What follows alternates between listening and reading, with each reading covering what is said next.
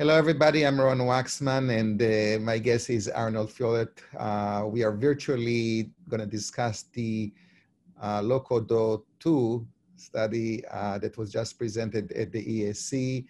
Dr. Fiolet is from the Dutch Preventive Medicine group, and he's also from Utrecht, Netherlands. And he was part of this study. Welcome, Arnold. Thank you. So tell us a little bit what actually drove you to do that study, because there were some other studies before that that actually suggested that colchicine may have a value in prevention. Yes, you're right on that. We started the journey on colchicine at a time when there was one study stating something on the possible efficacy of colchicine. That was 2013. Our colleague Mark Neidorff presented his paper in JACC at that time, suggesting a protective effect of the drug in patients with stable coronary disease using a probe design, so using a randomized design without placebo-controlled arm. And to find confirmation of that result, which was impressive at the time, they started in Australia, started the LODOCO 2 trial. And we, as a Dutch academic consortium, joined them in 2016. And can you tell us what was the study design? And I understand it was a collaboration with the Australian group as well. Yeah, you're absolutely right. So LODOCO 2 was an investigator-initiated, multi-center randomized controlled trial enrolling patients in both Australia as in the Netherlands. We used a not too complex design with two arms of colchicine, low-dose colchicine, 0.5 milligram versus placebo. And all patients that enrolled started off with an open label run-in period. So all patients were exposed 30 days to open label treatment before we randomized them. And the main reason to do it in such a way was to investigate whether there were patients that were intolerant to the drug. Maybe we'll focus on who were the patients that enrolled into the study with respect to their risk and CAD. Yeah, so LODOCO was a trial investigating patients with stable coronary artery disease, which we defined as being at least 6 months stable. And although the majority had prior acute coronary syndrome, this was not part of the inclusion criteria. So we aimed to find patients that were your regular outpatient clinic patients. So those that do not have overt heart failure, do not have renal failure, but just those that are walking around us and we are seeing in clinics every day. I know that in Colcott, one of the studies that was run by Tardif and his group, they actually were focusing on CRP levels as an entry criteria. Did you look at any biomarkers to see who is at risk in terms of the inflammation score? Because this drug is anti-inflammatory, obviously. No, we specifically try to aim at the sort of an all-comer population without pre-selection on any biomarker, and in particular not the inflammatory biomarker. So all patients that were enrolled irrespective of their pro-inflammatory phenotype or status. And the dose was a very low dose, relatively. Can you just remind us? It was a 50 milligram. Yeah, it was 0.5 milligrams, which is the lowest dose used by rheumatologists treating gout. Most of the rheumatologists use it as a treatment of acute gout flares, and it's half the dose that we use in the treatment of pericarditis. Yeah, so it's the lowest dose available. What was the major findings? Well, the major findings was after a median follow-up of almost 2.5 years that in the colchicine group, we found a relative risk reduction of 31% in reducing the occurrence of cardiovascular death, myocardial infarction, ischemic stroke, or ischemia-driven coronary revascularization. So that will be MACE plus, 4-point MACE. So these are very impressive results. Were there any side effects that were associated? Because we know that this drug is not free of side effects, and also many of the patients, I assume they were on statins, and that could be also cause some adverse reaction. Yeah, yeah. The side effects were of particular interest for us in the complete study group, and we set out to investigate any muscle-related side effects, myotoxicity in particular, so concerning rhabdomyolysis, myopathy.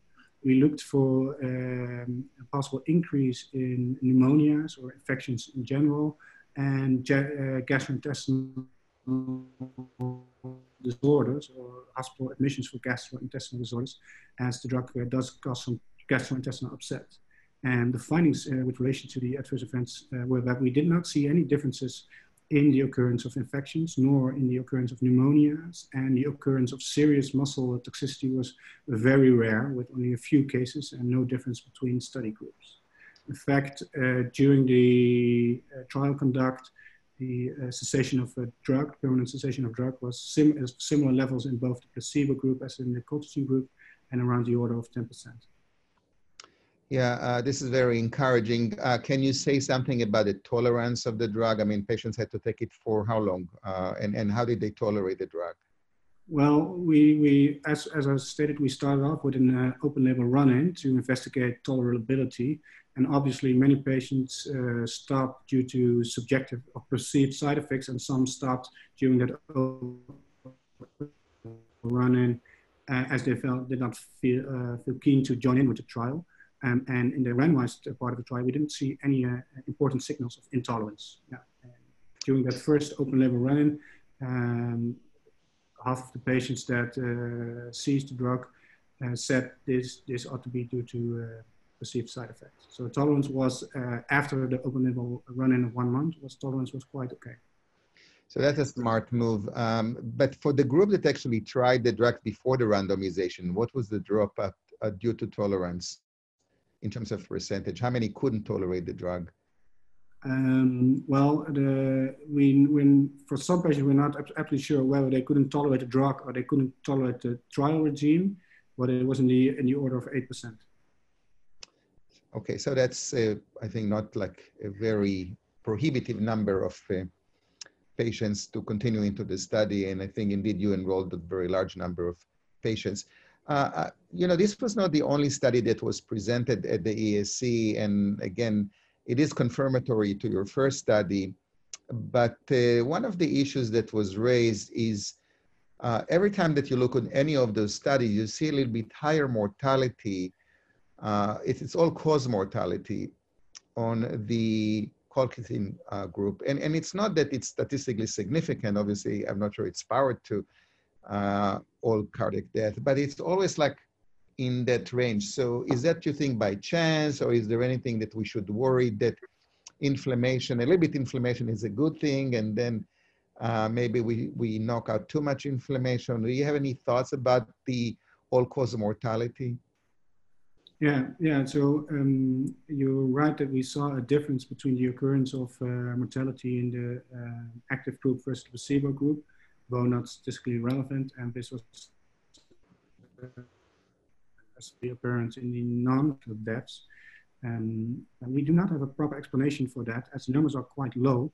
It's hard for us to investigate whether this is just a play of chance or whether there's a true signal. Looking at the causes of death, no apparent reason comes above. And when looking at other important reasons for mortality, such as cancer and infections, we do not see a signal at all. So though it's certainly an issue of concern, current data is probably too limited to infer anything on it, and we need to expand our follow-up and numbers, especially number of events, before we can interpret this data in a proper way. Yeah, obviously, when you look at this study, the data are very convincing. You look at other studies, I mean, in terms of the overall efficacy, it's showing, I think, pretty much definitively that low-dose colchicine can reduce future events. And what's striking is really to look at the placebo group, because the curve was going very steadily up. I mean, the hazard ratio per year, it's very constant. So anything that can mitigate it, and the effect seems to be pretty much from the very beginning. You don't have to wait much to see any difference, right? So what do you think should be the take-home message, and how this should change our practice. I mean, we have been treating patients with antithrombotic or antiplatelet therapy to reduce residual risk. We are treating patients with statins and PCSK9 to reduce ischemic risk. Is there any way to think that the low-dose colchicine could be introduced as a drug to reduce the residual inflammatory risk, or it should just reduce events regardless of the mechanism? Well, I think the LODOKA-2 trial findings given out by Cantos a few years ago, anti-inflammatory treatment with canakinumab, and the COCO trial investigating the anti-inflammatory properties of colchicine in a different population. And whether we should implement it in daily practice is, I think, up to the field and to new research. But taking it all in consideration, the last 30 years, much research has been done on the role of inflammation in atherosclerosis, but it has cost us 25 years to show anything that can modulate that inflammation, which was Cantos. And now we have an old drug of which we do know the side effects profile very well, and it's at least enough evidence to consider repurposing such a drug addressing the residual inflammatory risk in patients that we see every day. Yeah, and what's amazing is the low cost of the drug. It's actually cost pennies per day, I think, for patients, and also in Europe and in the US. So I'm curious, you know, since there was no really a drug company behind this study, it probably was investigator, but it's still expensive to run a study of nearly 5,000 patients. So how did you sponsor such a study, especially when it runs across two continents, Europe and Australia? Yeah, and I think just to pick up on one comment you made, it's inexpensive in most parts of Europe, and it's inexpensive in the Netherlands and Australia. It is, but there are parts of the world where it is expensive, unfortunately. So we can't say that on a global scale. But that having said, we were majorly helped by grants from governmental funding agencies, both in Australia and in the Netherlands, and a huge in-kind contribution from all participating cardiologists, whom we told that this investigator-initiated study did not have a budget in any way comparable to the regular industry-sponsored trials, but still had a very good scientific rationale. And by convincing them in that way, and getting a little bit of funding from the governments in both Australia and Netherlands, so we came quite a way. So I guess it was a good bet from the government to help to sponsor that study. The question, and that's going to be my last question. So having those results, which are very impressive, do you think it's going to change guidelines or the way that the medicine is practiced, at least in the Netherlands, in Australia, or you can, because you're a Dutch, you probably can speak for the Netherlands, and you're part of the Dutch group. So is that going to be now the common practice? I mean, how do you take these results and implement them on a regular practice? Well, I won't go so far to say it will change clinical practice at this moment, but I certainly think that looking at new guidelines, we can't ignore this third study stating a beneficial effect on modulating the inflammatory response in patients with stable coronary disease or in an acute phase. So, and as you said, I can't really speak for Australia, though there are quite a lot of Dutchmen living in Australia, but we don't have too much control over them. So I'm not sure. I think it's really, it puts up at the evidence that we've been collecting for the last 30 years, and especially the clinical evidence from the last 5 years. And it will certainly be taken into account when new guidelines will be proposed, but we'll see what happens. Well, first, I'd like to congratulate you and your group. You did an amazing job to putting all this study together, to be patient, to wait the 5 years, and to be consistent, and trying to address a very important question with actually a relative not expensive drug. And I do like you also to come to us virtually. So thank you very much. We'll figure out, and we'll see here in the US if we're going to start to adopt those results in the clinical practice. What I think is missing is who should get it. And maybe everybody should get it based on your study. But I think it would be nice to tease out some group at risk, because again, there's always as you say, 8% cannot take it. So that's, or they have issues with taking it. But it's definitely can change the way that we practice. So congratulations again, and thank you, Dr. Philip. Thank you very much. Thank you very much. Okay, that was great. Thank you so much for coming. Just remind me, how long the patients were on the drug? The median follow-up was 29 months. No, but that, how long they were on the drug? They were on the drug for the whole duration of the follow-up, or? Yeah. So they had a 30-day open-label run-in phase, after which they were randomized to colchicine or placebo.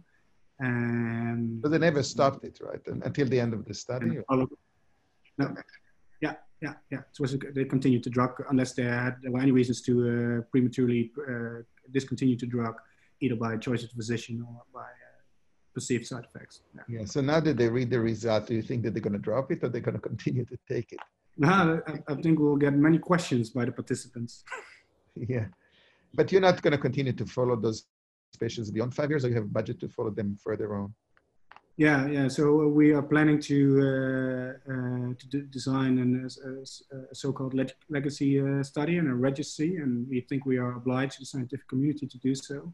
And in what format that will be, that's something we're discussing right now. And those are issues that we need to address at this moment. Yeah. But it would be interesting to see whether the effect we've seen now pertains of the upcoming years, and also it's relevant to see if we could select any patients that have extra benefit of it. But that's all additional research.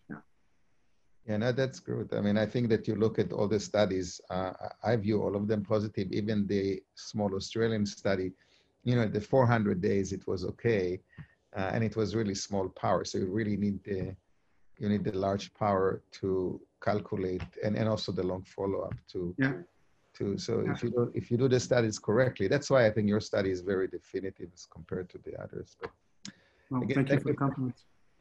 Thank you for the time, and we're going to post it on crtonline.org later today, and appreciate your contribution. Thank you very much.